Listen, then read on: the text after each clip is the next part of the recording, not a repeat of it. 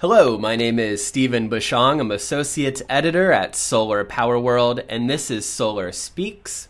On the line today is Alex O. He is co-founder and Chief Technology Officer at Nextracker. Thank you so much for being here with us today, Alex. Yeah, I appreciate your time. Thanks for having us. Absolutely. So to get right into it, I watched your bio video, which is available on the Nextracker website. And one thing that you said to me that really stood out was, we are past the point of solar, we're power now. So what did you mean by that? It means a lot that you picked up on that, because this is something that really we strongly believe in, and it really tells a story that we started life as a product company.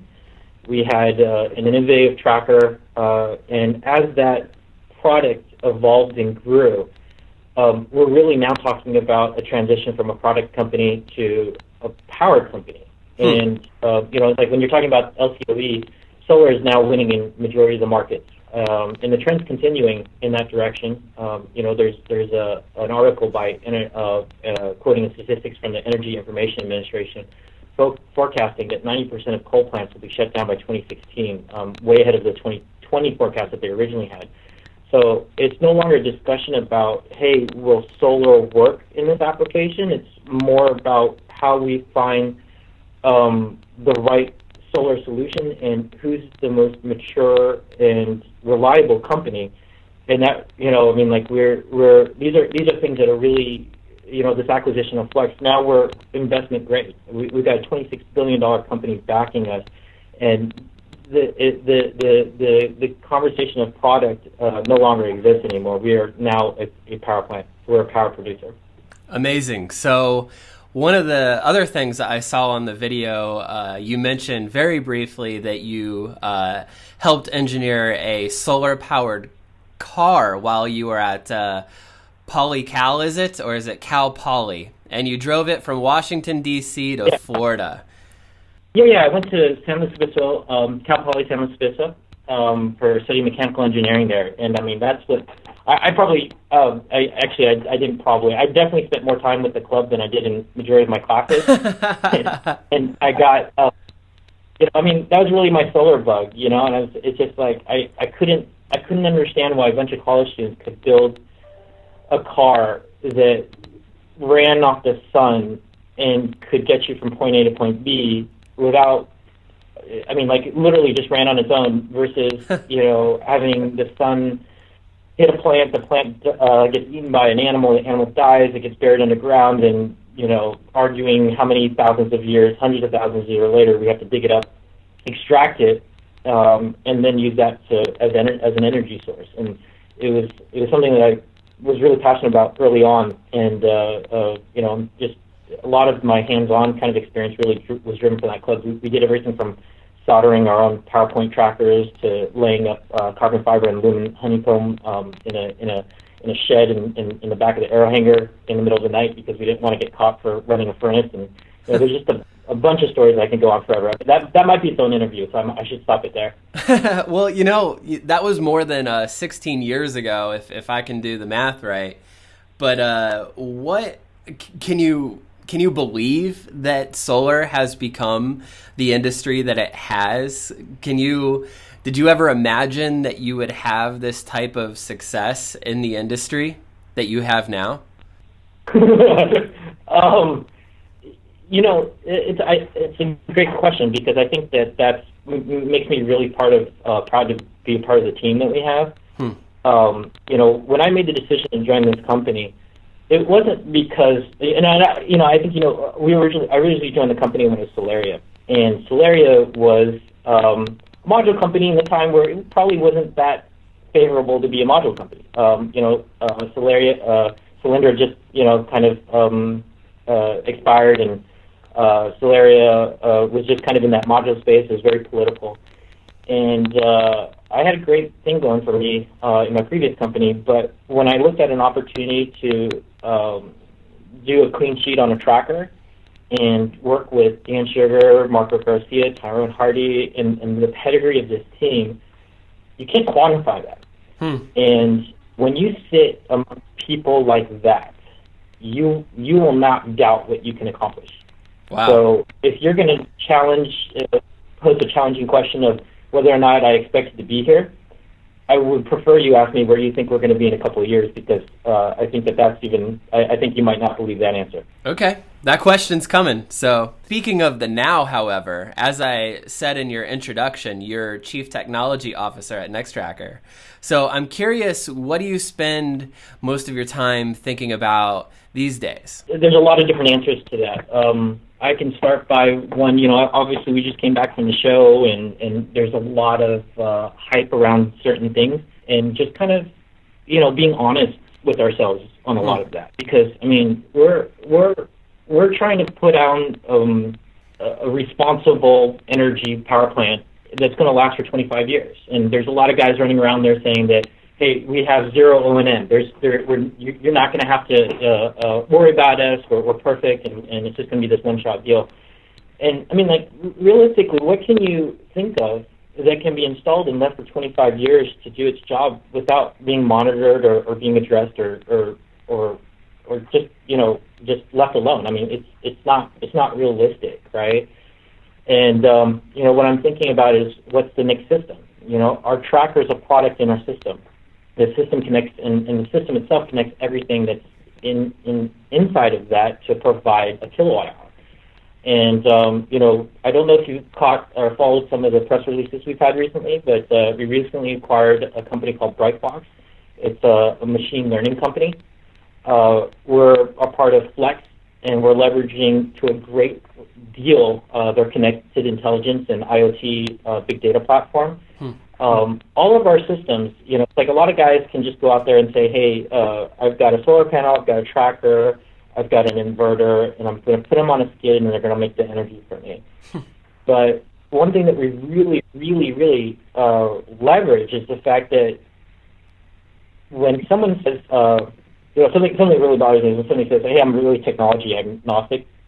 Sometimes I'm kind of thinking to myself, it's like, does that mean that they couldn't figure out how to make an optimal solution, or is it really that the decision hasn't been made and that there's not enough time and money to really figure out how everything should play together well? Because it's like, if I have to have an agnostic solution, I'm going to have a Swiss Army knife that doesn't work perfectly for everything, right? I want to optimize it, and so a core feature of our system is our self-powered controller, and we are the only self-powered controller to be certified by UL for UL 3703. No one else has done that, right? And so this self-powered controller is on a Zigbee network, and it is responsible for 90 modules in a row. And the data that comes off of this is really at core of when you talk about a full system, because that's when we're leveraging the Brightbox acquisition with machine learning, where we're pulling this data and saying, hey, what's the best way to monitor or service, or what's coming up next, and we can create models against that. One of the co-founders of Brightbox, Francesco, he runs the automated driving division of Cal Berkeley, and he was literally in Washington, D.C. yesterday with his autonomous driving car, right? And so this guy's all about models and modeling and machine learning, and we're bringing that to our power plants. And there's when you see that, you understand that as I mentioned earlier, there is a maturity level that Nextracker and a Fortune company like Flex is now reaching when we're talking about solar power plants. So a lot happening within the Nextracker booth at SPI. As you mentioned, we just all returned from there. But did you see anything outside of the Nextracker booth that really surprised or inspired you? Yeah, I did. I actually, technology-wise, I saw a lot out there this year that maybe a year ago was kind of a neat idea, and now they're really getting fleshed out. A lot of it's happening on the residential side. Some of the iterations of frameless racking, and the actual, the technically how they're achieving the clamps. I'm really excited to see. but I also saw this year, I felt like more than others, a lot of copycats out there, and that kind of bummed me out because that kills, innovation. We have to respect the innovation that people put out there, and we can't just go out and just directly knock something off. And I saw that across the board, with directly in the tracker space, and inverter space, and everything that was out there. And I just that's one thing that I really value is our ability to innovate as a company. This team to be literally just fearless about innovation and just executing on something when we believe in it. Nextracker was one of 3 tracking solutions on display in the first solar booth during SPI. Your technology was situated right next to trackers by ArrayTech and ExoSun. So here's maybe a tough question. I don't know. What do these 3 companies have in common? Just aside from the obvious of tracking and facing sun and trying to get a little bit more energy for a specific module, I actually really have a lot of respect for the audience that we were allowed to be with, because Array Technology has been a force for a very long time, and they've been the guys to say, hey, we're industry standard, and it's great to be in a booth next to these guys. What they've accomplished for this industry, you can't, it's kind of your question about, did we really think we were going to grow to this point? I mean, we sent out a press release right before the show where Nextracker in less than 3 years has shipped more than 4 gigawatts. I mean, that's just phenomenal, Array Technology, ExoSun, Nextracker, we all have our own way of approaching this problem. And that's what I really appreciate about kind of the crowd that we were allowed to be in. These 3 guys, we really it allowed the customers to walk up to a First Solar booth and say, what are my needs for the specific project, and to see 3 guys side by side and talk to a representative and really get the pitch of how it could work best for that specific project. And it was a great opportunity for us, because I think that it allows us to highlight our strengths and again, it was just kind of a great choice for First Solar to put the 3 of us together. Yeah, I wish that was done more, because the technology at a big trade show is so siloed. You can't it's not easy necessarily to compare and contrast for the particular project that you have in mind. So it was a really good idea. So self-powered tracker tech, you mentioned it a little bit earlier, is getting pretty popular. I've seen a few iterations of it. But I have heard concerns about battery life, especially in extreme climates. I'm thinking of all the installations going up in Minnesota where it gets very cold in the winter. So how is Nextracker addressing that issue of battery life? As mentioned, we're the first one to get through UL 3703 by UL. Everybody knows that they're extremely rigorous, and they're going to pretty much leave nothing unturned, right? We do tons of testing before we even go out to a third party for review. And so we have our own environmental changers. We've taken our controller down to extreme low temperatures. We've even submerged them in water and then allowed it to freeze around it, and really, really beat this guy up. And so the key point is that we've got a lot of, not only do we have smarts in-house, but we've leveraged a lot of industry experts in battery technology, and have been able to figure out the right balance of how hard you push a battery versus how much you leave in reserve. And again, I'm going to bring this back to the point of our connected systems. We're watching these every single day, and we know exactly what's happening. We go out to the field, and we bring these units back in, and we test them. And as of this point, I'm really proud to say that it's working better than we could have hoped for as of this point, because we've gone with a very intelligent and proprietary algorithm to make sure that these units are taken care of. There's the software side of things, which is something that I'm really proud of, and then there's the hardware side of things where we make sure that the batteries are insulated and kept from the extreme harsh conditions that are outside of the actual enclosure. And so there's a lot of work also done on the thermal side. We're working really close with Swinerton with regards to the work that we're doing. They're really kind of acting as a partner for us and letting us get on site and doing these reviews, and we're working with their data center as well.